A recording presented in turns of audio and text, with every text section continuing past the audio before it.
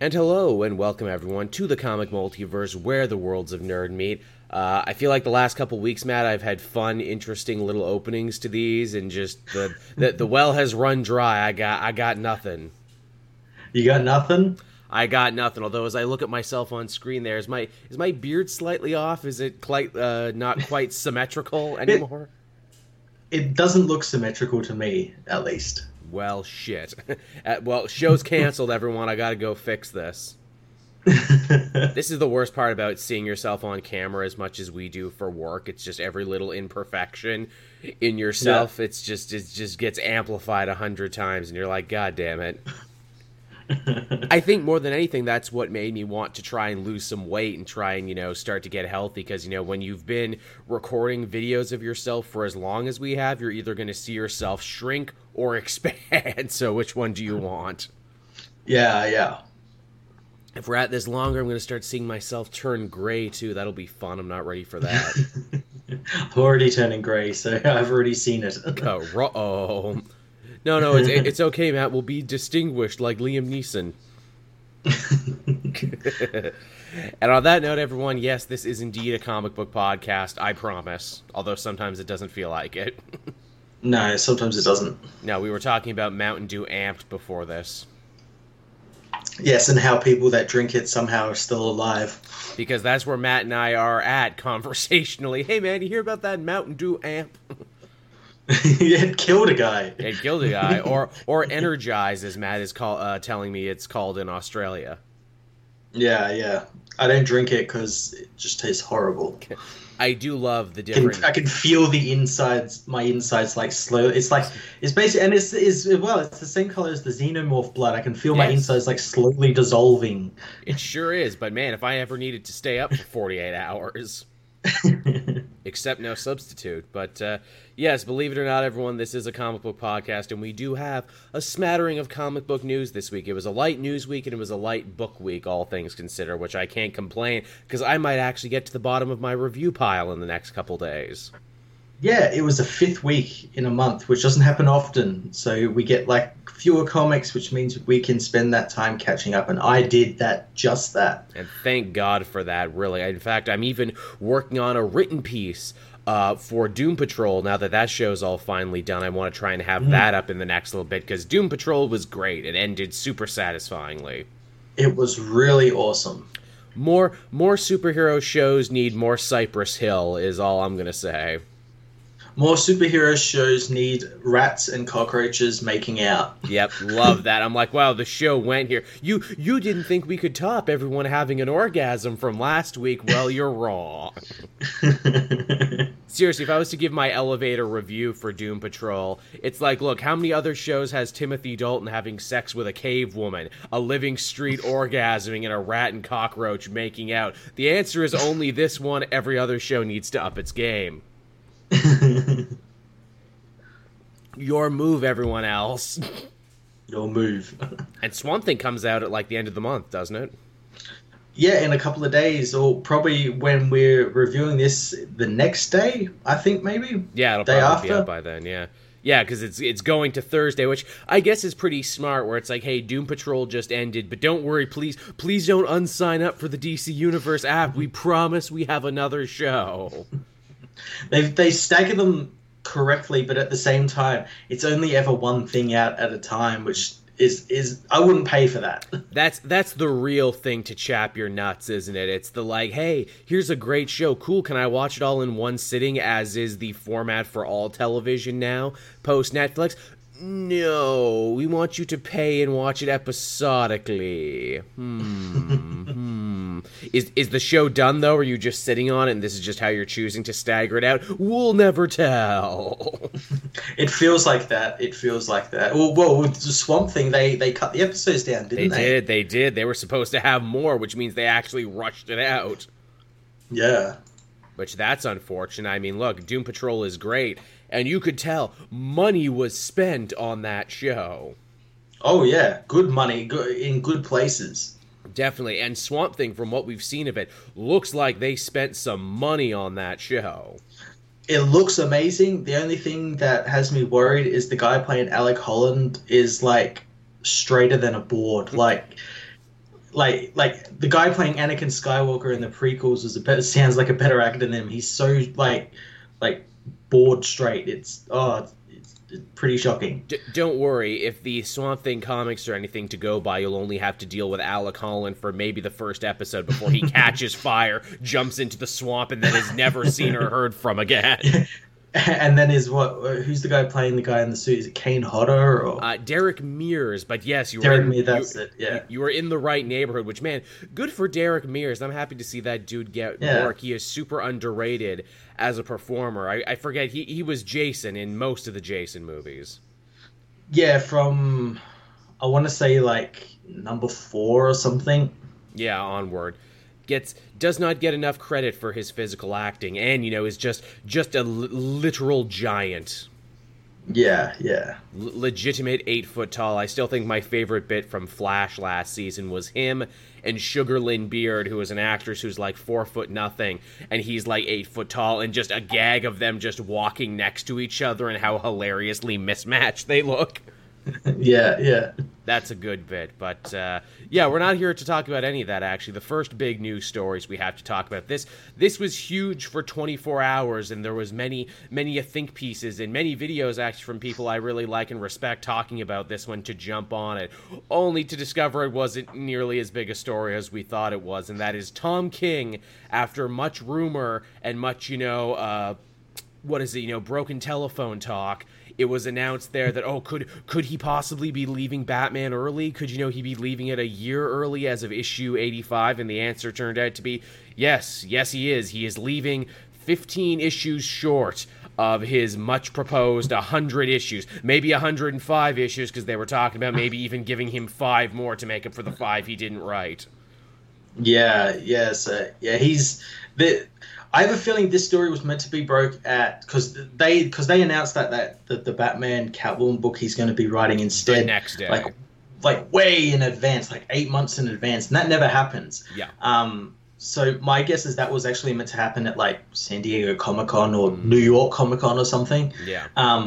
So yeah, that was a bit of damage control there to announce that. It was a very weird rollout of events, and I know it got many people talking. Obviously, our friend and frequent collaborator, Sal from the channel Comic Pop, he had a whole video talking about this, and also talking about in like the greater scheme of things, where it's like, what does the comic industry owe you? You as a creator might say you're going to write 100 issues, but if you can't keep up an audience for 100 issues, and if the company that gives you the right to write about these characters isn't getting the financial returns that they want, then obviously it's within their right to yank you off it. And is it not perhaps a little pretentious and a little self-indulgent in this age of comics, when so many comics don't reach 100 issues, to say, I will be the one to reach 100 issues, then only to have it yanked away from you at the last second? To then have... go ahead. I was going to say, that's what I always found really kind of upsetting about, like, whenever Tom King spoke, because he always said, I'm going to write 100 issues. I'm going to be the Batman writer who wrote 100 issues. And it's like, maybe don't, count your chickens before they've hatched. You know, you never know in the comic industry what's going to happen. It's a little presumptuous, especially, again, when you look at DC. No one else got to write 100 issues. The only guy who's even close right now is Joshua Williamson on Flash, and they could take that away from him any day if they felt so interested. I think the only reason that they've let him go so long is that, he's keeping Flash fans happy enough, and Flash isn't a tentpole like Batman is. They're not looking for Batman to pay the bills. Yeah. And that's like another thing, like people kept like citing that, like, Batman's always selling well. It's like, well, that's not the noteworthy thing. The noteworthy thing in that was that Hulk outsold it at one point. And this is Hulk. Like, Hulk is a big character, but he's not someone who's had many solo series that garnered enough praise to outsell fucking Batman. No, you wouldn't even call him the Marvel Trinity. Like, it's one thing if it was a Spider-Man or an X-Man or a Captain America or something, but no, it was the Hulk. I used a sports metaphor, which I do not use often because I am not a sports ball person, but I said that Batman is the New York Yankees of comic book characters. He's never supposed to lose because they spend too much money on him to make sure he doesn't lose. is the thing. Yeah. And he lost. And when he loses, that's a pretty big deal, and that, hurts the pride of the company. I'm sure that was an issue for them in getting him to stop early. I'm sure, the reaction to Heroes in Crisis, the very negative reaction to Heroes in Crisis, was a contributing factor to this. And also, perhaps the biggest piece of news that I felt got lost in the shuffle is that, like a couple days even before this news came out, Tom King was on social media being like, oh yeah, I'm pitching the last leg of my story, and it's so big and so life-changing and it's going to alter Batman forever. Oh, I had to go to the shareholders and the head of the company and the heads of AT&T because what I was going to do was going to be so huge and so amazing. And again, I wasn't in the room. I can only assume, though, that meeting went poorly. That's what I was going to say, like, because he had to pitch this big thing that would apparently change Batman's origins or add something to it that was like a permanent, like, faucet of it now. But like, yeah, I have a feeling that he pitched it to the guys at DC and they were like, cool, but you've got to, like, something like that, you've got to take it up higher. But he took it up higher, and they're like, no, because I think they view, like, AT&T and Warner Bros. View, like, the film and movie stuff as the primary market for Batman, and you change something in his origin, then you're going to alienate some stuff from the movies and, like, people who don't read comics and only see these films and stuff like that. So yeah, I could see it not going over very well. I'm just even trying to think to myself, what could he possibly have pitched that could have done this if that's the case, where it's like, I'm going to have Batman burn the American flag. What?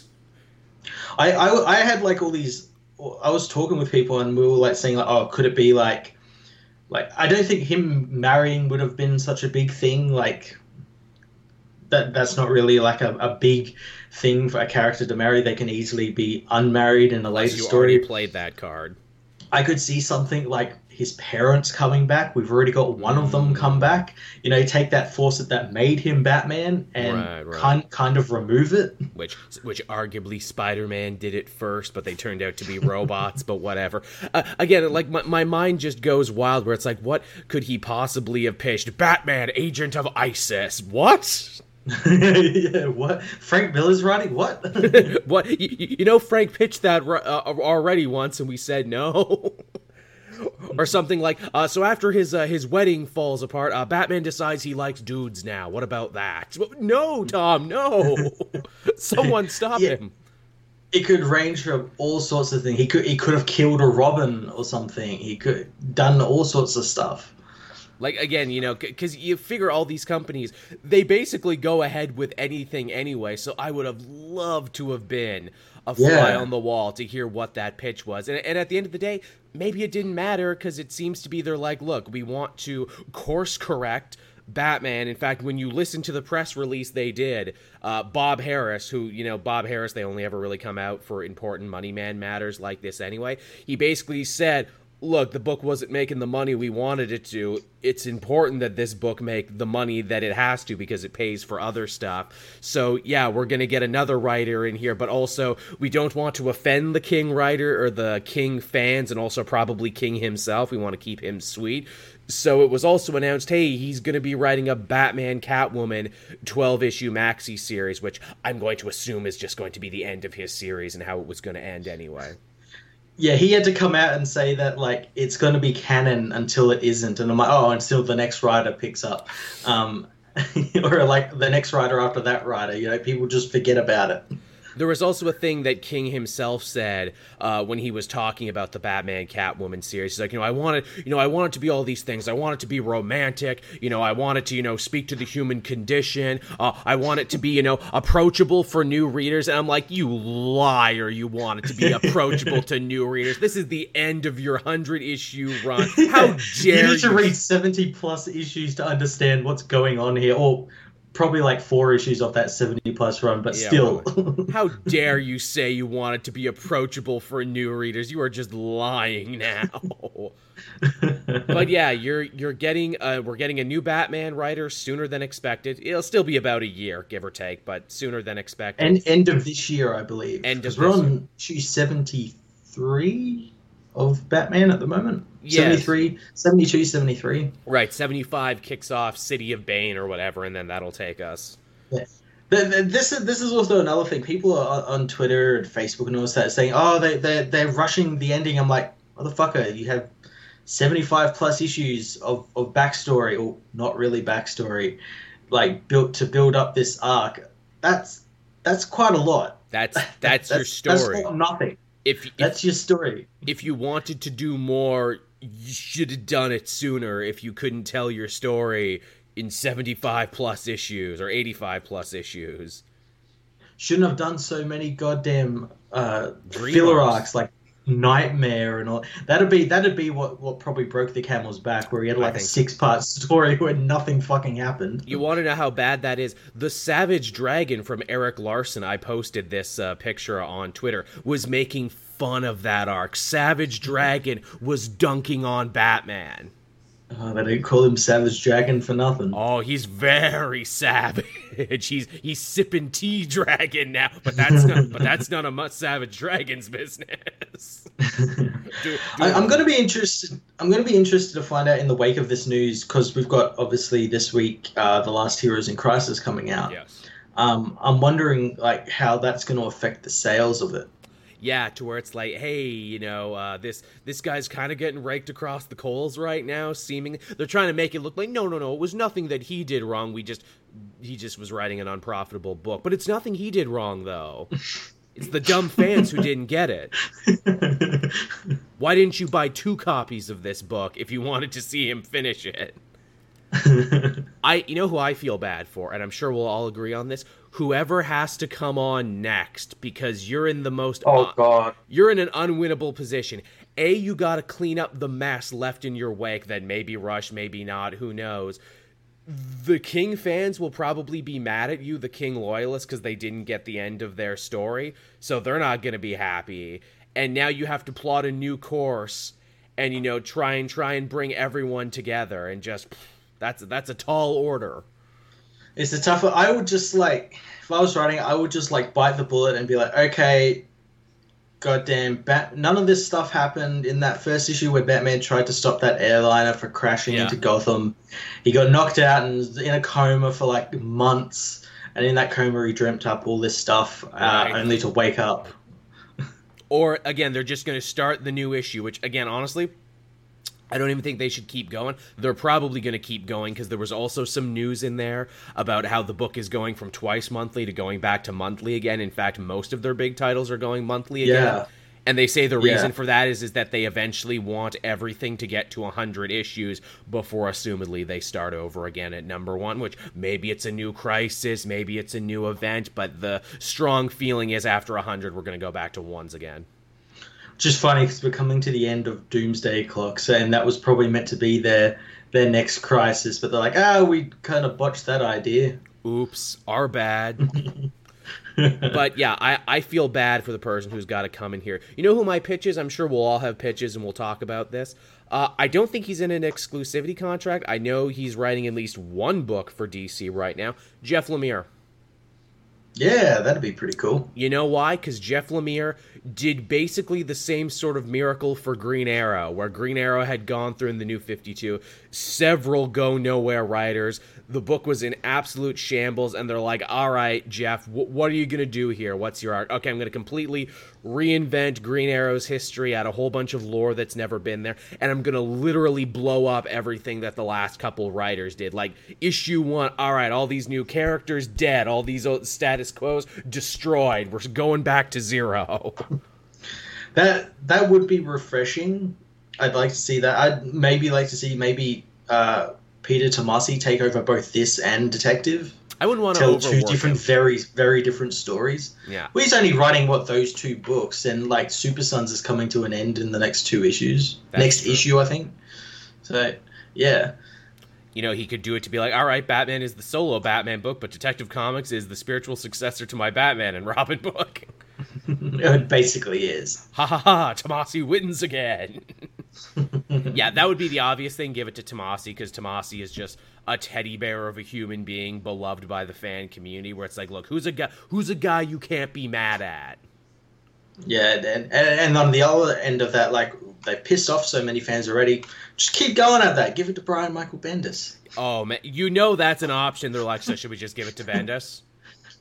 I mean, we're going to reboot in 100 issues anyway. Should we just give it to Bendis? And here's the thing. Bendis is already writing Batman comics. He's writing those Walmart Batman comics that are just getting collected in trade. Yeah, and apparently they're pretty good. Yeah, I want to check those out. Ironically, King also had a Superman book there, too, that I hadn't been reading. Yes, I'm very interested to see what that's like, especially since that was the one that had that issue where, like, Superman thought about all these ways Lois would die and everything. Yeah, some really weird shit happened. That's even weirder when you stop and consider that most of the women in Tom King's stories basically just represent his own wife, which means he's thought about this for his own wife. Yeah, it's very weird. His treatment of women in his books is quite strange. It's like they're definitely strong. They're not victims. They're definitely masters of their own destiny. But they all fit a very particular mold for him, and no one really breaks it. Yeah. That's why I think it's weird when he's writing Batgirl more and more. Yeah. But that's the King news. Ultimately, this is kind of a win-win. If you didn't like his run, well, guess you what? He's finishing up earlier. And if you did like his run, you're going to get something resembling an ending anyway. It's just going to be in another book. And if you don't like it, then hey, guess what? It's an extracurricular Batman book, so you don't even have to talk about it if you don't want to. And I think after 73 issues, you know if you like his Batman or not. So that's that. Yeah. But you know, we're not even done with DC news. We talked about the comics and the strange contractual hurdles and pitfalls going on there. Let's talk about the movies. You actually brought this to my attention, Matt, on Twitter. I wouldn't have seen this if you didn't bring it up. But Comic Book Resources is reporting there that the contracts for Ezra Miller and Ray Fisher for the respective Flash and Cyborg movies are coming up at the end of the month, and we are quickly approaching the end of the month. Yeah, no word has been said about whether they're being re-upped. There's that thing, I think this was when that deal with Ezra Miller where he was getting like him and Grant Morrison writing the Flash movie or something that was still hurts said my to be brain. up. I know, so something tells me that nothing is going to happen with this. And the fact that we've already recast our Batman, and we're probably going to have to recast our Superman. I guess we're going to recast these two eventually. Yeah, not to mention Cyborg on TV is getting more praise than the Cyborg on movies. So. Ooh, I bet they didn't see that coming. He's a better character as well. Oh, he's night and day. He's Cyborg on Doom Patrol is the best version of Cyborg we've gotten in about a decade. Like, no word of a lie, no joke. Again, I don't envy anyone who has to write Cyborg again, because you're not going to be able to top this weird little side universe, like, shouldn't even be Cyborg, yet works better than just about anything else.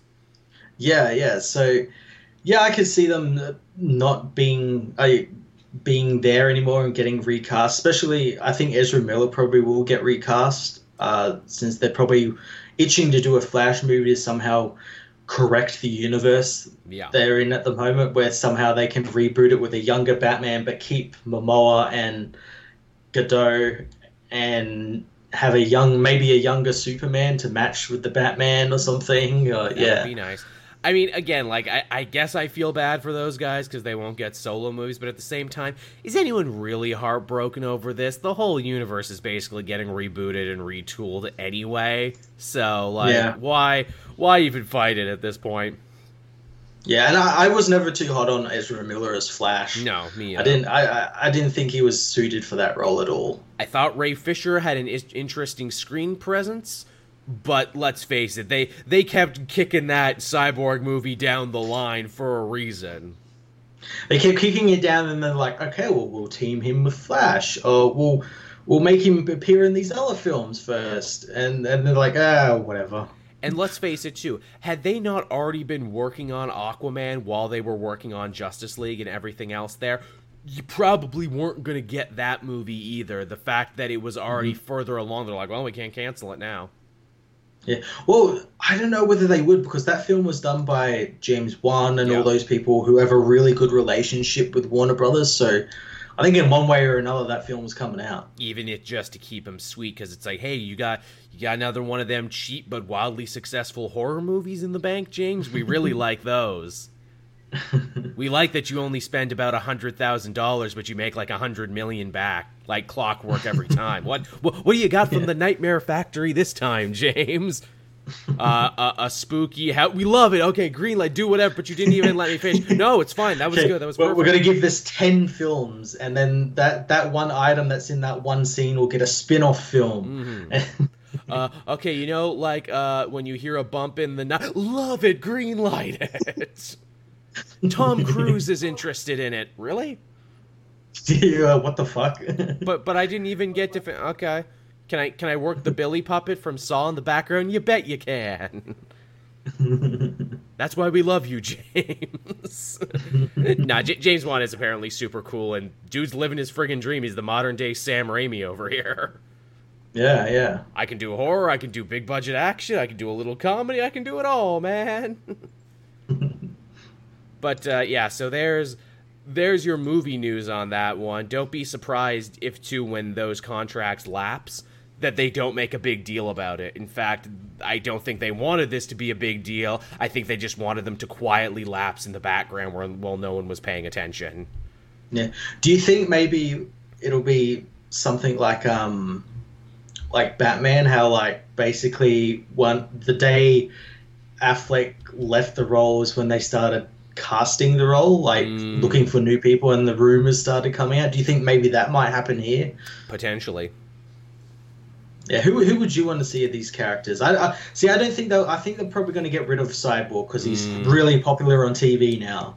Which sends a terrible message where it's like, hey, the one black guy we have on the team, we don't need him. Yeah. That sends or hey, consolation prize. Okay, so we weren't really sure what we were doing with Green Lantern either. And Hal Jordan already shit the bed once. It's Jon Stewart, everybody, the one you liked anyway from the cartoon. Yay! I'd prefer that, especially because like I don't think Cyborg really fits with the Justice League. I know they keep pushing him in the comics and everything, but it just doesn't make any sense to me. He's the Teen Titans guy. And occasionally a Doom Patrol member when he's at his best. Go figure. Again, same with Flash. I do not envy the people who have to make a Flash movie because Grant Gustin owns that role for a generation now, and you got to compete with 5 seasons of stories that people have really enjoyed. I say scrap the whole Barry thing. Just do Wally. Say, oh yeah, Barry existed. He had a short career, but now it's me, Wally West. Oh, but you won't do that either because you've sabotaged his character in the comics and in the pop culture so much. No one's using him. Do a period piece with Jay Garrett. Hey, that's fine. I like that. Actually, here's the messed up thing. If Amanda Waller is any indication, that they can really just, burn the character to the ground, piss on the ashes, but then the second there's talk about them being in a movie, the second Wally becomes the movie Flash, they're like, he's the best. He was always the best.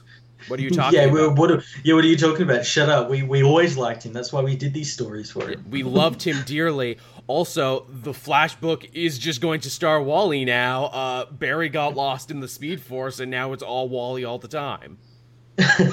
They do that, too, and they do it with a straight face. And Didio would look right to you. I always loved Wally West. I love Nightwing and Stephanie Brown and all of these characters.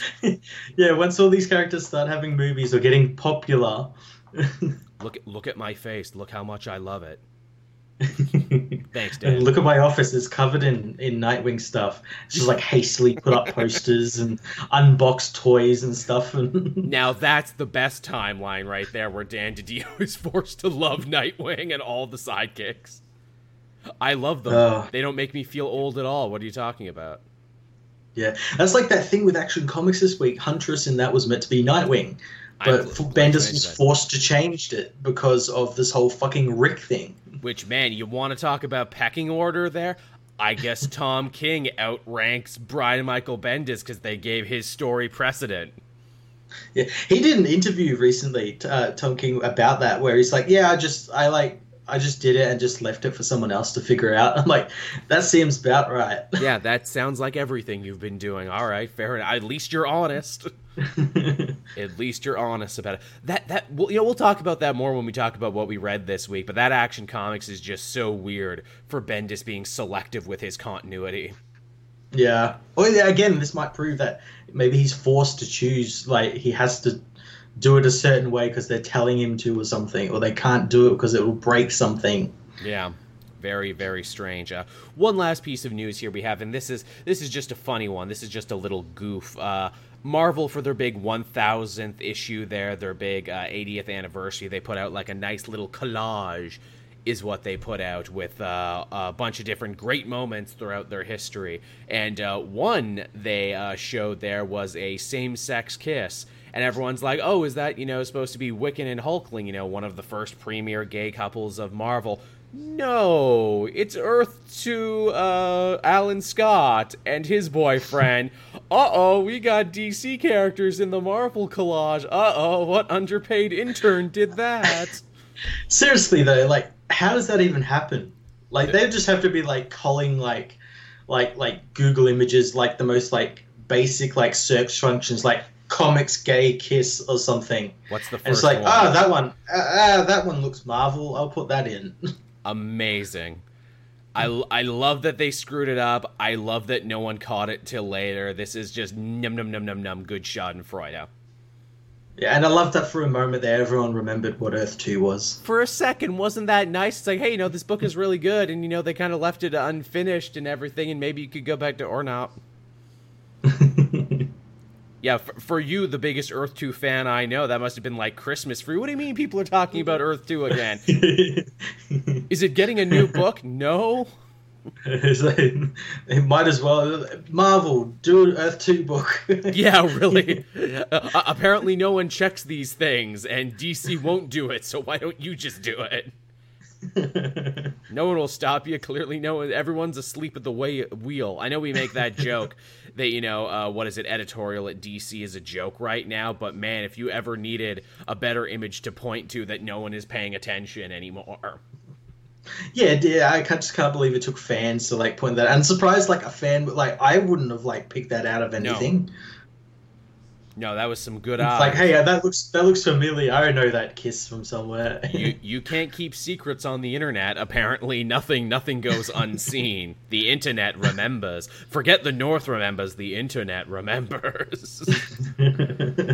But yeah, so that was that news for the week, everyone. Just thought that was an interesting little laugh. Hey, maybe what this actually means is this is actually a secret Easter egg, because they're going to be doing another Marvel DC crossover like they did in the late 90s. Maybe this is just to let us... This is where Earth 2 went? Yeah, they went to the DC universe.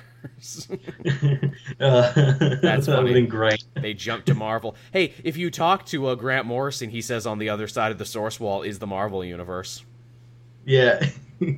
Maybe Grant was right all along. Did you think about that? And source wall's been destroyed.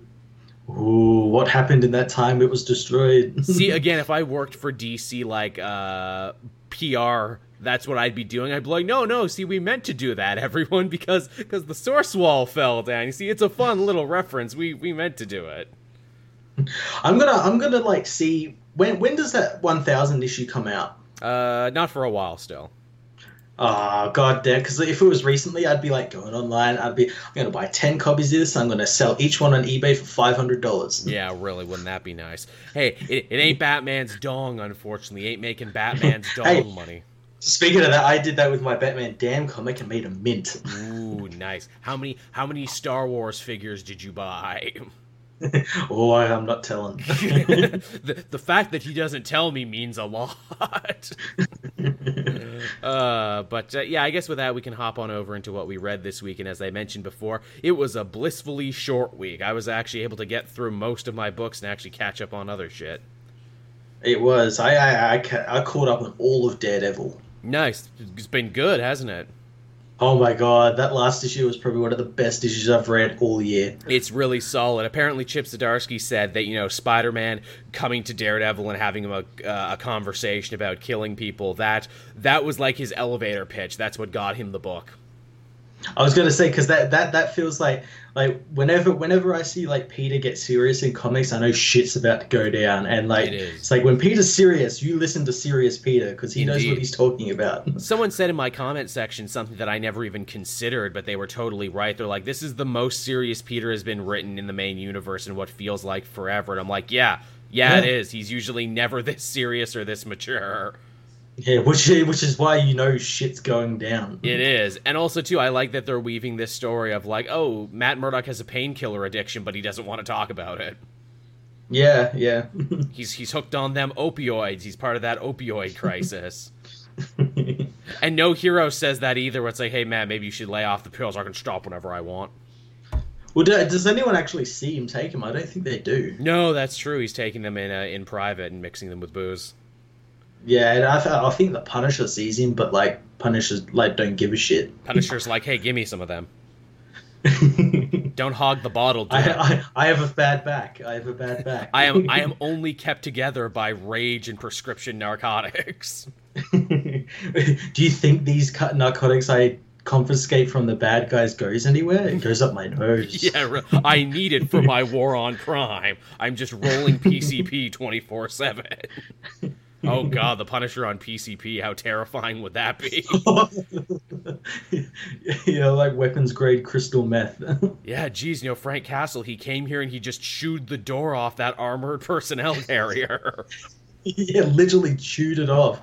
Broke all his teeth and he just kept chewing. Then he chewed all the Hydra guys inside. It was terrible. Yeah, then he just got naked and just started beating everyone up.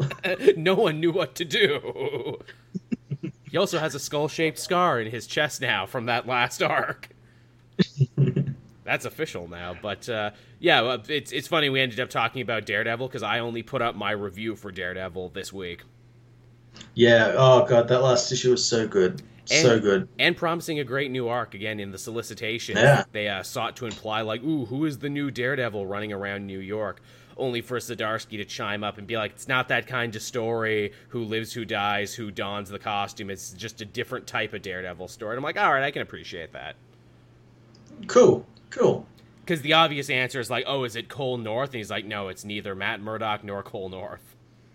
I would have liked that to have been Cole North. I've liked that character, how he's like a no-nonsense cop who doesn't give a shit about who wears a mask or not. They're all breaking the law. Doesn't care for Kingpin's bribes. He's a total inverse of Matt Murdock, where Matt Murdock is like, well, no, I have to bend the rule of law to uphold the rule of law, and I have to break it to save it, where Cole North is like, no, the law is the law is the law, and they're both boxers. Yeah, the law's the law, but I'll still fist fight you in a car park. I will still fight you in the street, because why not? But I guess the other big story from Daredevil to Batman is we had Detective Comics number 1004 this week. This was the big origin issue for the Arkham Knight. Yeah, and it was pretty awful. Like not like the comic was bad, but like the origin of her was like pretty terrible. Yeah, you surprised me for a second. I'm like, really? He didn't like it? Why? No, yes, yeah. Her origin is hellish and awful, but also very fascinating too. To where it's like, how can we create a character who has a complete and utter, cracked worldview of right and wrong? I know she grew up in secret in the catacombs of Arkham Asylum. Yeah, and was read stories by the Joker and told by all these villains that Batman is bad and he hurts them, while they're like all good people who just want to be better. And also a Batarang killed your mother. Yeah, but it wasn't. That page got me so good. Like I was like, oh shit, Batman inadvertently killed her mother, and I'm like, oh no, it was like some crazy lunatic picked up one of Batman's used batarangs and threw it at her. It was, but the idea is like, well, it might as well have been him because he brought it here into the hospital. But yeah, it's really well handled, really fun, really interesting stuff. And I like, too, they do the thing that so few stories do like this. They explain, well, if she's such a big deal, why have we not heard of her until right now? And the answer is, oh, because Jeremiah was keeping her secret. I'm like, okay, fair enough. Yeah, fair enough. Someone also mentioned where it's like, wait, if she's in her 20s now, how old does that make Batman? The answer is don't think about it because the timeline in DC is a joke right now. Yeah, Batman's anywhere between 25 and 35 on a sliding scale. Mm-hmm. Also, but wait, didn't they just mention year one in the last arc as having happened and been yes, but also don't think about it. They show it here as well because we see on the screens Batman in his year one costume fighting some villains. That's right. So yeah, once again, year one happened, but don't think about it. But I thought Zero Year was the true origin, and then War of Jokes and Riddles after that, and the Superman fusing together, and it doesn't stop trying to make sense of it. It makes no sense, and the more you try and make sense of it, the less sense it actually makes. Just go with the flow. We got a cool new lady villain now. I was surprised too, because she's built like a little supervillain army to help her out there. Anton Arcane, the Swamp Thing villain, is helping her out. That really surprised me. I'm like, wait, holy fuck, why is he helping her? He's like quite a big villain. He hasn't been in anything in 8 years. I'm sure he's like, I'm just happy to be on the comic page. Watch my new show coming at the end of the month. I'm only here to promote my new series. I don't know why I think Anton Arcane speaks like the Emperor. Stop asking me. Pantaloons, swampy pantaloons. But yeah, this story was fun. It was all about Astrid. I don't really know what else to say about it. Just that it's a fun idea for a villain. Yeah, it's good to have a Batman book that's really great. Yeah, really fun to read. They also seek to imply too that if Batman can cure her like crack mirror view of the world, might be possible that this character might stick around. I'd like that. I could like that. I could easily see Tomasi being like, "Hey, you like this character enough for a spin-off, right? Maybe a mini." Yeah, maybe a little bit of a mini with these characters. Yeah, a little. Hey, I'll bring the Super Sons with me. And... Hey, there you go. Yeah, maybe Arkham Knight should meet the Super Sons for a bit. Did you think about that? I mean, she likes kids. She's trying to convert Damian. I mean, that would require another 12-issue mini, so chop chop. Yeah, maybe I'll do that, and I'll also bring back the evil Titans of Tomorrow Robin, who became a new character and disappeared into a time vortex, and then we never saw him again. Yeah, the character who many were convinced that was going to be Arkham Knight. Yeah, I know, right? I'm like, no, he already had a name. I forget what his name was. Savior, right. Yeah, wow. He was going to go save the timelines, apparently. Yeah, good job on that. He's not doing a very good job of it. No, he really cocked it where up is there. Where is he in Heroes in Crisis? Oh, if you like buy Tomasi some drinks at a Comic-Con, he'll tell you all about it, his plans for Savior and where it was supposed to go, and then they took it all away from him. He's like, well, you see, if that had gone on for a couple arcs longer, what would have happened was... And I was building up to this, and then it's like, no, Bendis has your books now. Bendis has your books now. Sorry. What else did we want to talk about? Speaking of Bendis books, we had Action Comics issue 1011. Yeah, this felt more like a zero issue for Event Leviathan than anything else, didn't it? Well, it was the final issue of the Leviathan Rising, which is like the primer for the event. But yeah, this was like the issue that, as I said in my review, it set up all of the questions that will probably be answered in the Leviathan book. We're like, who is Leviathan? What do they want? What will happen tomorrow? Yeah. And set up all of them, and it set them up all pretty well. It did, all things considered. There's, again, some gaping continuity holes, as we have come to expect with Bendis. The fact that Kate Spencer is just Manhunter now, despite the fact that in all the time she's been reintroduced, post New 52, Rebirth, etc., they never once made any mention of her having powers or ever being the Manhunter. Yeah. Well, I saw it's probably wrong, but I saw multiple news outlets say that this is the Rebirth introduction of Kate Spencer. Technically, no. She was Green Arrow's lawyer. Yeah, I thought so. In the Green Arrow book. Also, she lived in Seattle, not Metropolis. Bendis didn't read them. Of course. He didn't read them. He just knows Manhunter exists. Like, oh, she's a cool, badass lady detective. Oh, she's basically like Jessica Jones. I want to write about her. Yeah, and it made her kind of look like Jessica Jones a little bit. Her attitude is totally Jessica Jones. Yeah, this character's Jessica Jones, but DC. There you go. Also, man, you want to talk about more inhuman Bendis dialogue? This issue literally opens with Maggie Sawyer kicking down Kate Spencer's door. It's like, I am Maggie Sawyer, head of the Major Crimes Unit. I am working with the FBI to be like, nobody talks like this. Yeah, he just busted in the door, say you're from the MCU. We know who it is. It's like the most amazing example of like, wow, she really just gave her entire life story there. My favorite one was, I think it was Huntress said it, where it felt like he wrote it down wrong and just didn't pick up on it when reading the script.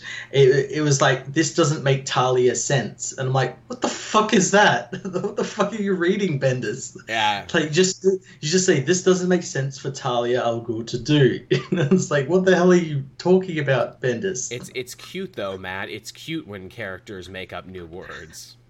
I don't understand. Like, I know what it is. He's trying for these characters to talk quote unquote casual. Yeah. And be casual about it, but it's coming off like it's written by an alien. Like, does he talk like this to does he talk like this to like people in like the DC office, and they're all like, what the fuck is he on about? That's a very good question. Does he bring some of his Bendisisms into real life conversation? Wow, I never thought about that.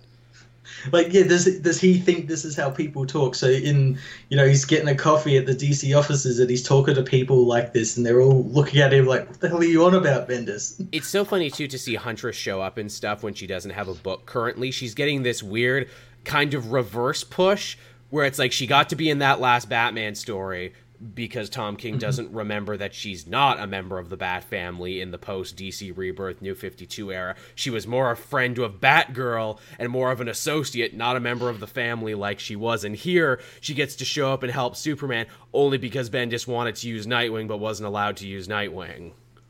Yeah, and I like that came out after. And he did apologize for that as well, because he's like, I was meant to tell you guys beforehand, but things got lost in the shuffle and everything. And by lost in the shuffle, he means I wrote this 6 months in advance and forgot about it. Yeah. That's what you have to do when you write several books like me. You write everything months in advance, which is another reason why things don't line up and don't make sense.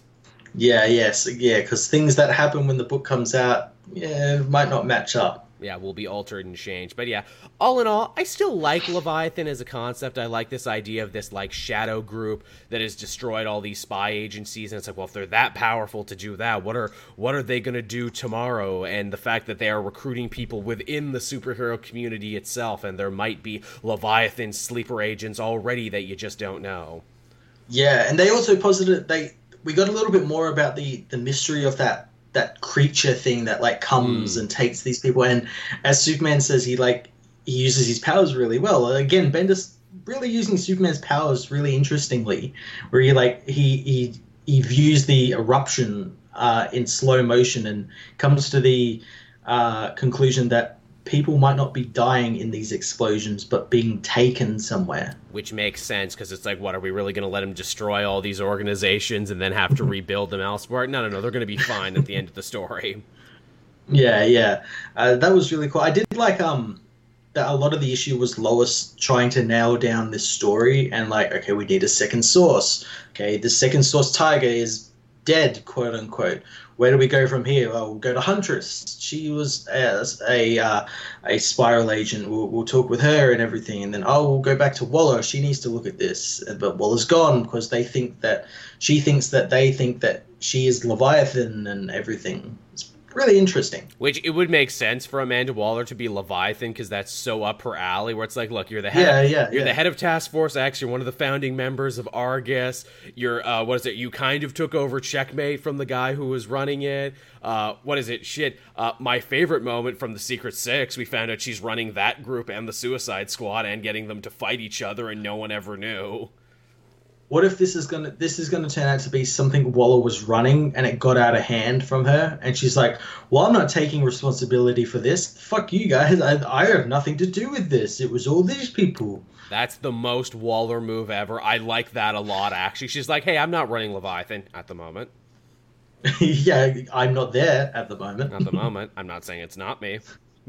Also, too, you know, if they're handing out like recruitment things where it's like, hey, Waller, how would you like to join Leviathan? She's like, yep. Oh yeah, she'll definitely join. And she's like, look, I can change the organization from the inside, everybody. I can't fight it from the outside. Look, I gotta buckle down at Leviathan, maybe get some promotions by the weird masky guy, and I'll be running this thing by next week. Yeah, and also, for all intents and purposes, Leviathan doesn't seem like that terrible, like, they don't seem evil. No, they haven't hurt anyone who didn't have it coming. Yeah, exactly. They're not hurting civilians. They're they seemingly want to change the world for the better. Yeah. Like, of course, this is like villain speak, Yeah. this buying into their own shit and everything. But Absolutely. yeah. I'm going to make the world better. They even recruit Guardian. Yeah, remember Bendis brought Guardian back and then forgot about him for multiple issues? They'll laid him up in the hospital because he choked on some red mist goo. Yeah. Hey, Jim Harper, would you like to join our group? You're not doing anything. That kind of seems to be Leviathan's modus operandi, even in, the Free Comic Book Day issue. Hey, Green Arrow, would you like to join our group? You don't have a book right now. You're not doing anything. Yeah, you're not doing that Justice League stuff anymore. Do you want to come help us? Don't remind me. Don't remind me what I'm not doing, and that the big plans for my book got fucking scuttled. Yeah, shit, hey, bring on a new reboot just so I can get a goddamn new Green Arrow book, please. Burn it all down so Joel can have what he wants. But yeah, that was Action Comics. It's fine. Again, it suffers from all the problems that the Bendis books have been suffering from, but this is definitely the better of his Superman titles still. Yeah, it's more competently in his wheelhouse. And some people just hate it on principle, though, because it's more of a street level talky Superman book, and it's like, well, do you want the alternative? Do you want what he's doing in the Superman book? Because he's giving you big climactic cosmic stakes there, and it fucking blows. So you can't win. You get those people that hate it because it's not big Superman punching bad guys, and then you hate it just because it's Bendis. Again, won't even give it an inch because Bendis' name is on the cover. Yeah, can't have your super cake and eat it too, unfortunately. No. What else was this week? I had Avengers. Yeah, Avengers was good. Yeah, Avengers was really interesting. It's again, we're still in the War of Realms, but we're not focusing on the main team because the main team has the main book all shored up. Here we're focusing on the agents of Wakanda, mainly Gorilla Man. Yeah, Gorilla Man, who's the head of security, but also like a caseworker for Black Panther, and interestingly enough, we find out that Ursa Major is one of his undercover agents. I loved that twist. Ursa Major, the most aggro dick of the Winter Guard since this arc began, is actually a double agent working for the Avengers, and it makes perfect sense too, because his own government locked him up.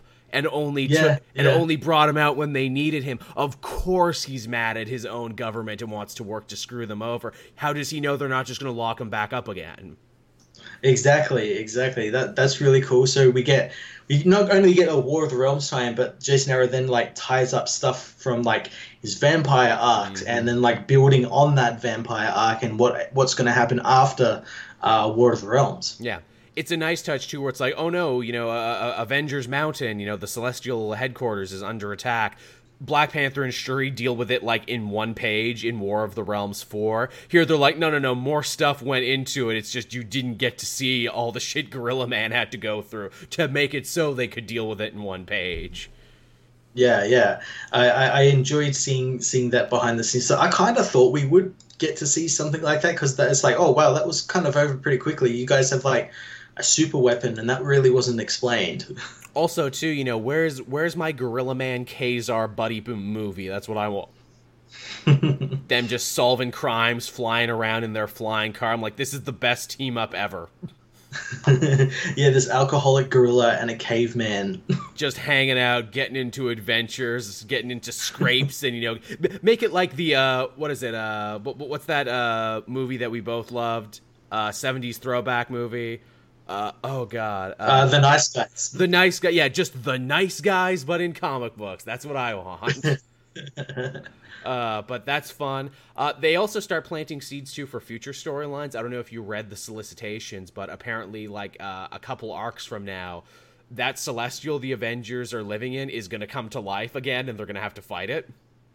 Yeah, I did see that. That sounds really cool. And I guess this sort of feeds into in here we hear Gorilla Man got talked to by the Celestial. Yeah. And the Celestial revealed where the Roxxon facility is. Could find out where it is. Which is something they still haven't done in the main book yet, so I like that this is important, and Aaron was sure to put that little nugget in here. Yeah, but it also throws into question, was that the Celestials speaking, or was that Dracula, or like some of Dracula's forces speaking to him? Because as we learn at the end of the book, Gorilla Man is himself an undercover agent for Dracula. Oh, the guy looking after the double agents is himself a double agent. Goddamn spy thriller. But yeah, I like his reasoning. It's like, I don't like being the Gorilla Man. I'd like to not be a Gorilla Man, please, even if that means being a vampire. Yeah, I think that's pretty cool. Yeah, Gorilla Man's just a fun premise in general, and I'd like to see he got to play around here and have a little one-shot. Yeah, definitely. I'd read a Gorilla Man book. Yeah. Heck, I'd write a Gorilla Man book. Can I write a book about Gorilla Man? Look, Matt and I already have our pitch. It's a buddy piece with him and Kazar. They open up a detective agency. It's him and Kazar, and then like every other issue they team up with someone else. So like the first team up you have with like Hercules. There you go. Got to get another fun character we love in there. Hey, get Hitmonkey in there. Gorilla Man and Hitmonkey. Have all the simian characters. There you go. There, that's a book. I just wrote you a damn book, Marvel. Huge hit, outsells everything. No, it's not. It's like canceled after 5 issues. But it'll be a cult hit, though. Everyone will love it, though, for that 5 issues. Look, how many issues did that Howard the Duck book get? More than you thought, right? It did. It got more than you thought. But less than you hoped, and that's what we're going to do with this Gorilla Man pitch. Now, what else did you have? I had, technically 3. I had 3 more. I had The Flash issue 71. Oh, yes, the continuation of the Year 1. Yeah, the Year 1 story continues. Young Barry gets stuck in the future with the older version of himself, who teaches Barry a couple of things, like mainly how to stop running without tripping and hurting yourself, how to use like the tornado arm attack thing, all these things, while also telling him what happens in the future, because as we learned, his life is a loop, because this older Barry went through the exact same thing. That makes sense. And it's one big loop. And in this future, obviously, the turtle has taken over Central City and put a big shell around it, big domed shell. Because Dad's the one thing he wants most is the Flash's speed, and he can't obviously get it because the Flash is fighting his men and everything. He's defeated most of the heroes of Earth, so Flash is like kind of the only one left. And the younger Flash just learns a little bit about the future and what happens. He doesn't like this future and doesn't want this to happen, so when he gets sent back in time via the cosmic treadmill, they brought that back. Yeah, Flash builds it in like a blink of an eye. Nice. When he gets sent back in time, he's like, nope, not going to use my speed anymore. Fuck this shit. So he like bottles up the speed, and it makes him look like he has Parkinson's. Oh no! Like he's constantly like shaking and vibrating and everything because he's not letting it out and everything. And I mean that makes sense. Yeah, he ends up going to see Iris, but when he's seeing Iris, that's when the turtle's first appearance happens. And he's robbing like a bank, and Barry wonders like if he could stop him here, then he could break the loop. But he doesn't want to, because he doesn't want to use his powers anymore or get involved, because he's not that person that he saw in the future. But right. He sees Iris in trouble and then becomes a hero. I like that. He tries to fight it, but it happens anyway. Yeah, I like the idea that Flash is caught in this loop, and I'm interested to see if they continue with that or whether they try and break that loop. That sounds very much like Reverse Flash, his whole thing, where it's like, no, I'm a walking, talking time abnormality. Yeah, it's going to be interesting, especially because in the solicitations it says that apparently like there's going to be a big story coming up where the Speed Force dies off, and then Flash gets his own like headquarters and all this sorts of cool stuff's happening. Interesting. Bringing it back to what he was before Wally kind of invented the idea of the Speed Force and everything, where the Flash book has lived for a long time now. Yeah. That's kind of like with Superman, where it's like, let's go back to where, he just leaps tall buildings in a single bound and is faster than a speeding bullet. Yeah. Let's try and strip away some of this chicanery and see where that goes. I had Venom, another War of Realms tie-in. I flicked through this. I haven't read this one yet. Pardon? It's all right. It's all pretty inconsequential stuff, just biding time until, Donny Cates can come back. Jerry Duggan does fine. Venom gets a new suit of armor. He does, and it looks awesome. I said I wanted this suit to be the main suit from here on out. It's really, really nice. Like, it's so good, they really shouldn't waste it. Like, this needs to be like a spin-off, or this needs to go to another character. That's how good it looks. Yeah, Venom Viking or something. Yeah, Vike Venom, something like that, yeah. What's the Norse word for Venom? What's the Norwegian word for it? Venom Heben. There you go. The Swedish Chef. Yeah, I watched the Swedish Chef. I know what's up. But yeah, his whole deal there is that the more he uses this armor, the more it's killing him, and the more it's like turning him to the dark side. And the same witch that gave him the powers gave similar powers to Jack-o'-lantern. Which Jack-o'-lantern? It doesn't matter. A Jack-o'-lantern. Yeah, it doesn't matter. I don't even think Jack-o'-lantern had like a public identity at all. Anyway, it was just Jack-o'-lantern, so you could do whatever the fuck you want with it. There's been several Jack-o'-lanterns, and they all suck, and they haven't all last very long. Yeah, but he's got the power now. God damn it! He's got the power now. First you get the power, then you get the money, then you get the pumpkin on your head. In that order. But even with the power, he's no match for Venom and Jack-o'-lantern's like, fine then, screw you, I'm gonna go full Daenerys Targaryen, I'm just gonna burn the whole city down, including the building where your son is. Because Venom has a son now, everybody, in case you weren't paying attention. Yes, a son who thinks he's not his son, but like big brother, yes, quote unquote. Also a son who may have been born because of immaculate conception with the symbiote. They haven't touched back on that yet, but yeah, that's a thing. Yeah, they're gonna have to. Because literally Annie's like, I wasn't pregnant until the symbiote got on me, now I'm pregnant with Eddie's kid. Yeah, think about that. Oh man, I love because the symbiote has a character now. I cannot wait till the symbiote has to explain. It's like, look man, I was trying to help you out. I was trying to help you lock this lady down. She was out of your league. And what locks a woman down more than pregnancy? Says the symbiote. Oh my god, you're the biggest villain ever, symbiote.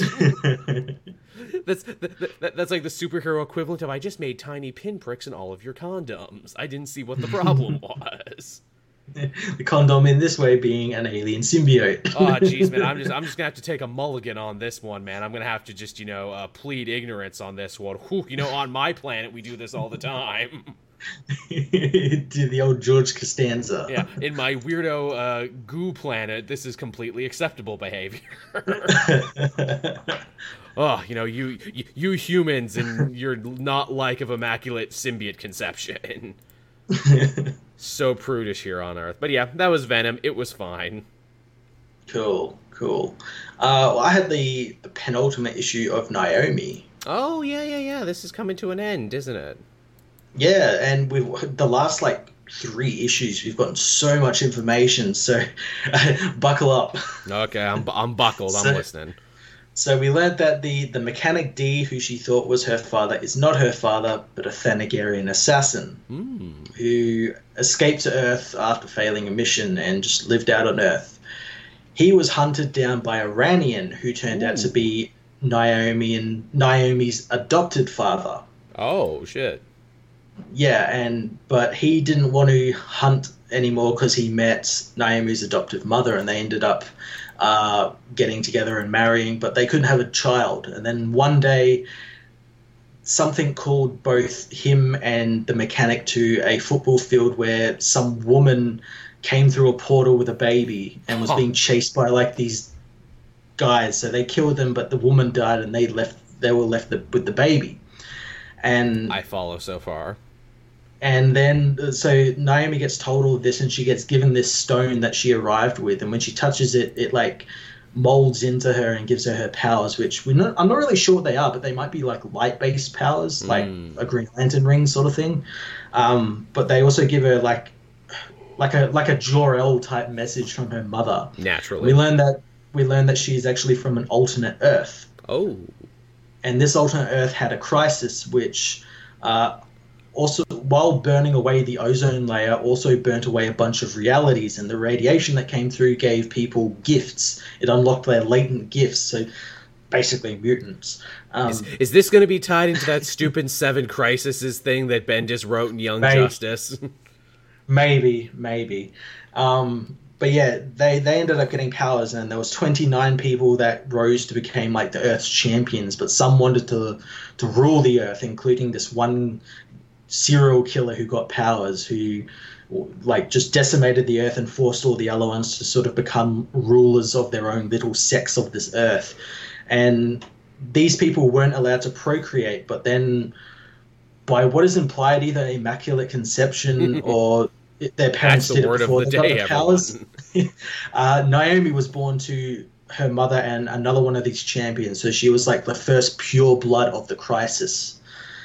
And this villain found out about her and wanted to kill her to prove his superiority, so they had to send her away to another Earth. A la Superman. And yeah, it's basically a reverse Superman, which is why she's so fascinated with Superman. Right. That makes sense. Wow, you weren't kidding, Matt. That was a lot of information to digest. Yeah. That happened over like 3 issues, and I'm like, oh, wow, I'm glad this wasn't just one issue. Yeah. There's a lot of fucking shit happening in this book. It's got one more issue left in the quote-unquote season. Not sure why they're calling it a season and not just a series.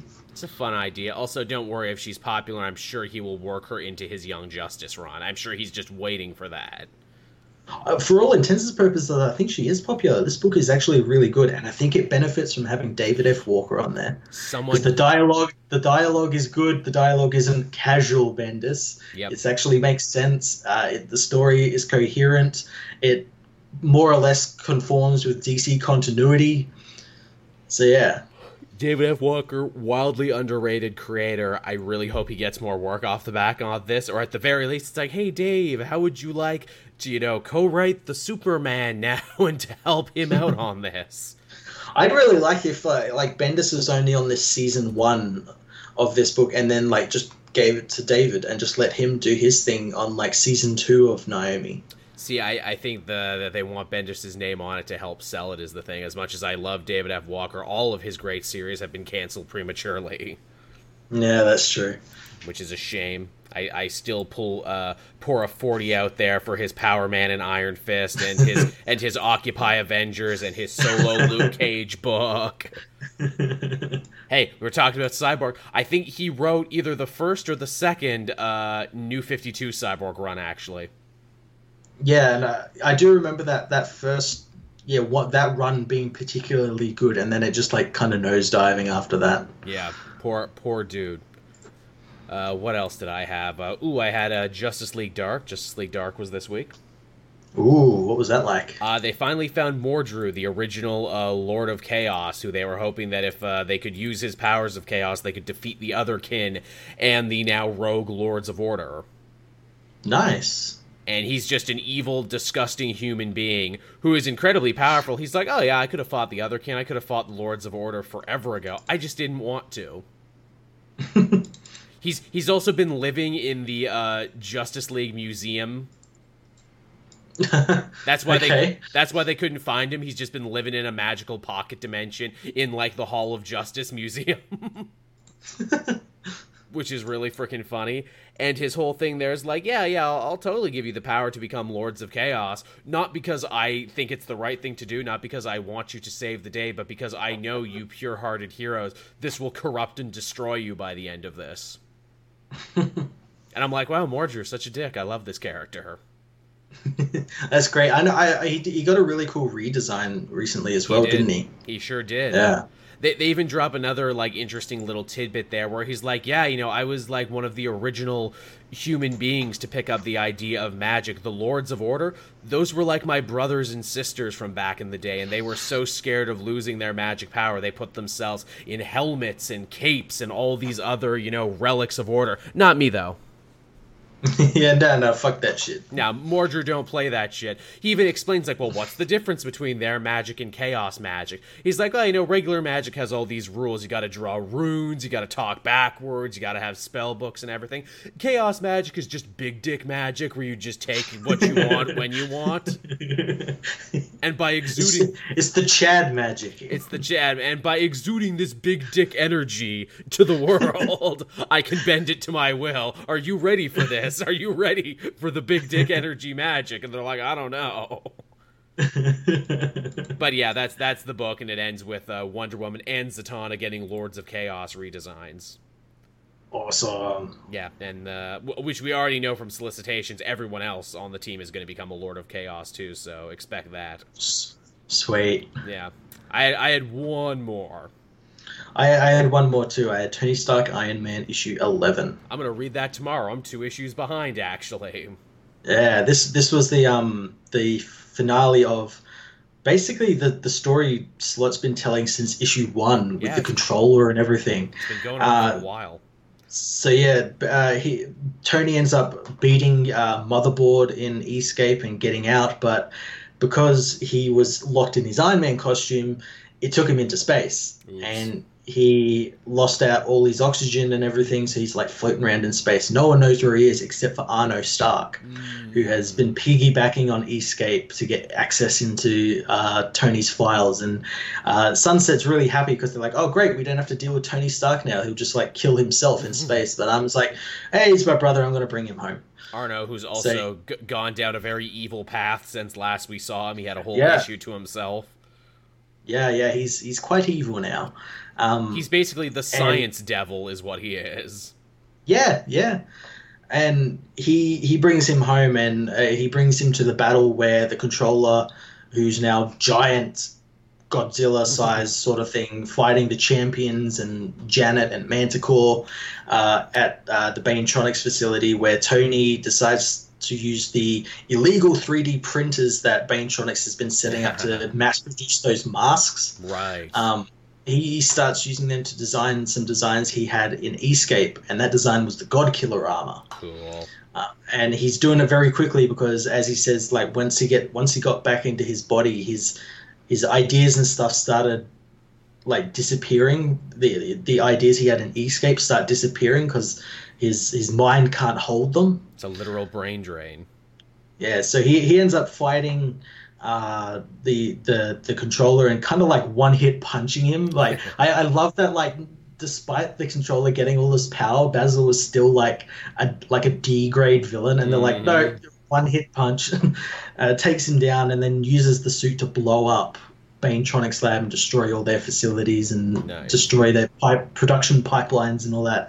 But the end of the comic is really my favorite. So everything is like kind of wrapped up, and then like Tony like leaves in the middle of the night to go and get a drink because while he was in Escape, he was free of everything and he was drinking left, right, and center and everything like he used to. And and Rhodey catches him, and he tells Rhodey that while he was in Escape, he was drinking, and nothing bad was happening. Like he knew it wasn't real, but it felt real, and he knows he's an alcoholic and everything, and he knows nothing's going to change that, and he might as well just give in to it because nothing's going to solve it. So, and Rhodey basically consoles him and says, "I'll take you to AA, my friend." Oh boy, they're going to have to be sending both Tony Stark and Daredevil to rehab soon at this rate. Maybe they can set up a sanctuary like facility. Nothing bad's ever happened with that. No, that idea is only ever. We'll have Spider-Man go into like a fit of rage after learning that like he's not the only one with bad things happening, and he'll kill a bunch of no-name villains and stuff. we should get a bunch of Ultron robots too to look after the place, because and then blame them for it, but it wasn't them. Because Ultron robots have like this great track record of never going insane and never killing anybody, and only being helpful, so that'll be fine. Yeah. Also, we'll dress the Ultron robots in creepy masks for some reason, too. Yeah, make them look like Aunt May and Uncle Ben and Tony and Howard and Maria Stark. Yeah, nothing wrong with that. I see no problems in this future. Yeah, I definitely want to check that out. I'm 2 issues behind. I'm going to read those tomorrow. And the only reason I didn't read those today was because I was catching up on Saladin Ahmed's Miles Morales Spider-Man. I read the 2 issues of those that I was behind. How's that going? It's interesting. It's fine. It's, I hate to use the word derivative because every comic is someone's first, but this feels like a very classic Spider-Man adventure is what this feels like. This feels like something you would have read back in the day, but with not a lot of new flourishes on it. Basically, there's a gang war in Brooklyn. Tombstone and his gang from Harlem are trying to move on in to Brooklyn territory, and they're fighting it out with all the gangs there, and Miles has to step in and stop it. Yeah. While also breaking off dates with his friends and his girlfriends and everything, which, causes a real rift there. So, again, classic Spider-Man. He meets a new character called Starling, who has her own personal bone to pick with Tombstone. Apparently, Tombstone killed her friend from Detroit, so now she's come here to New York to basically, mess up all his people. And unlike Miles, who's, a bit of a soft touch, Starling doesn't give a shit. She's like, look, I'll cripple this guy, I'll, smack his face off, I don't care. But, Miles likes her. He's like, oh, you're hot, bird lady, I want to hang out with you. It's like, fine, let's team up. And they do, and they eventually take down Tombstone, and she learns an important lesson about forgiveness, and we discover only at the end that her name is actually Tamina Toombs. Okay. She is the granddaughter of the Vulture. Ooh, interesting. The Vulture built her that suit while he was hiding out in Detroit. And taught her to fly. Nice. And it's funny, the most interesting part is the ending, and that is that, Miles' girlfriend broke up with him because it's like, oh, you're living this double life and you won't tell me about it, and if you can't share your secrets with me, I'm out. And then Tamina Toombs opens up to him and it's like, oh, well, this is who I am, this is my story. Okay, your turn, take off your mask, tell me who you are. And he's like, yeah, no, we're not really there yet in our relationship, no. And she's like, well, screw you then. And he's like, great, I had 2 women break up with me for basically the same reason. But he did take one of Tombstone's files on a bunch of big crime stuff that's going on in the city. He can't read it, though, because it's assumedly all coded and everything. But he's taking it to Uncle Aaron, hoping Uncle Aaron can give him the skinny on it. Oh, sick. So the next arc is going to involve Uncle Aaron. I'm like, that's cool. Uncle Aaron operates a weird place in the comics in that he had such a great death in the original Ultimate Spider-Man, such a great death in the movie, but then Bendis brought him back to life, and now we just kind of have to deal with him being alive now. maybe he'll solve the code, and in doing so get a really cool death. I'm really expecting that, actually, Matt, where it's like, look, let's do a whole arc with Uncle Aaron so I can kill him again. Because Uncle Aaron needs to stay dead for Miles to work. They already kind of ran into a big problem in that, the Peter of this world is not dead, and they're still trying to get around that. But, he really needs his Uncle Ben analog to be dead, too. And the fact that he just, was resurrected on a whim and then became a villain again, just, ooh. Just unfortunate. But yeah, that's Miles Morales Spider-Man. It's good. That's good.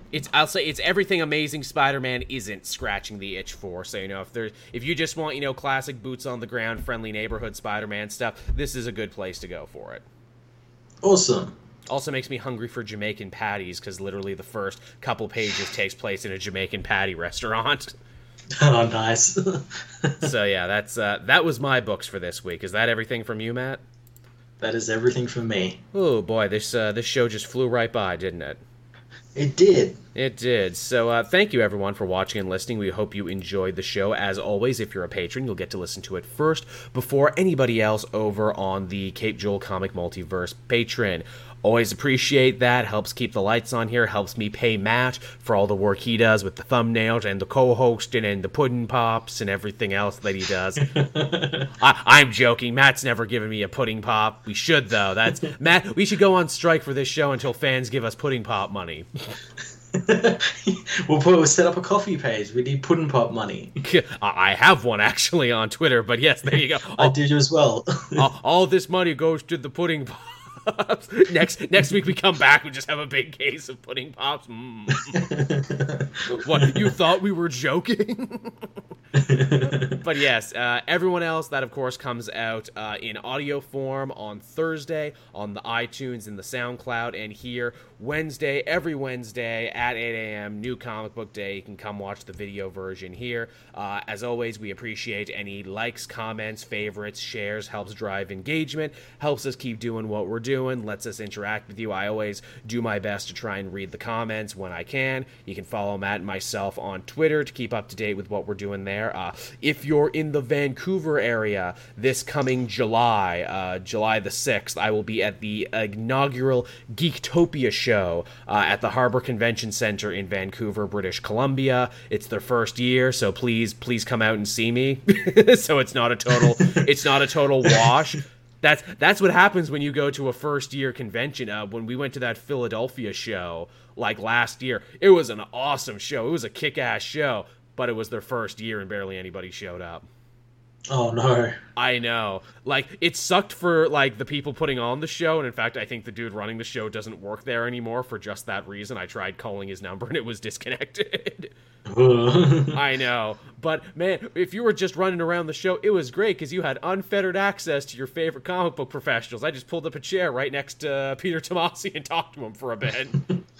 Awesome. Then I met him again in the hotel because we were staying in the same hotel because it was connected to the convention center. I'm like, oh, hey, Peter. What's up? Nice dude. Nick Spencer, shorter man in real life. He writes like a much taller man, I'm not going to lie. Yeah, he writes with the gusto of a 6-foot-tall man. At the very least. I'm like, man, I'm taller than Nick Spencer. I didn't think about that. I met Big Bird there. I met the original Big Bird, Carol Spinney, but I didn't know it was him until later, because obviously he's like in his 80s now. He's in a wheelchair and everything, getting pushed around. I held the door open for an elderly lady and her husband. Little did I know later on the floor when someone pointed out, it's like, hey, that's Carol Spinney, the original Big Bird and Oscar the Grouch. And I'm like, fuck off, I held the door for him.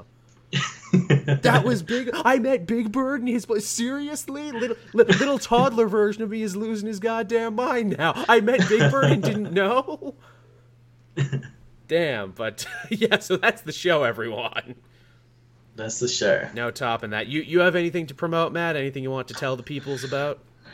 Not at the moment. I'm just getting ready to get all my reviews out, all my backlog of reviews. I did mention on Twitter a couple of days ago that I am considering streaming. I'm considering streaming the remasters of the Arkham Knight games. Nice. I gotta play those too. Yeah. I just bought them all and installed them all, so I'm eager to get into them. So I was wondering if anyone wanted to see me do that, and some people did and some people didn't, and yeah. I would drop by for a minute. I got like the Guardians of the Galaxy Telltale thing I've been meaning to like either record and put up on the channel or stream or something. I got it. I'm bad at streaming. I don't have a schedule. I just do it whenever I feel like it. I stay up all night reading comics and editing videos and rendering shit, and I sleep all day, and like by the time I'm ready to stream something, it's like midnight, 1 a.m. Eastern Standard Time, and I'm like, no one's gonna be up to watch this. And then it's like, I've talked into a mic all day. Do I want to keep talking into a mic and play video games? That's why, like, when I've been playing Red Dead Online to get those new missions in, and like sometimes people, like, their mics are on and you can just hear them. Yeah. And I'm just sitting in dead silence, and I'm like, no, video game is quiet time. I didn't come here to talk. I came here to shoot things. I need to buy a new hat. Nothing will stop me from buying a fancy new hat. I take this very seriously. All right, everyone. I'm getting delirious here. Thank you so much for listening, and Matt and I will be back again next week. Promise. Bye. All right, bye-bye.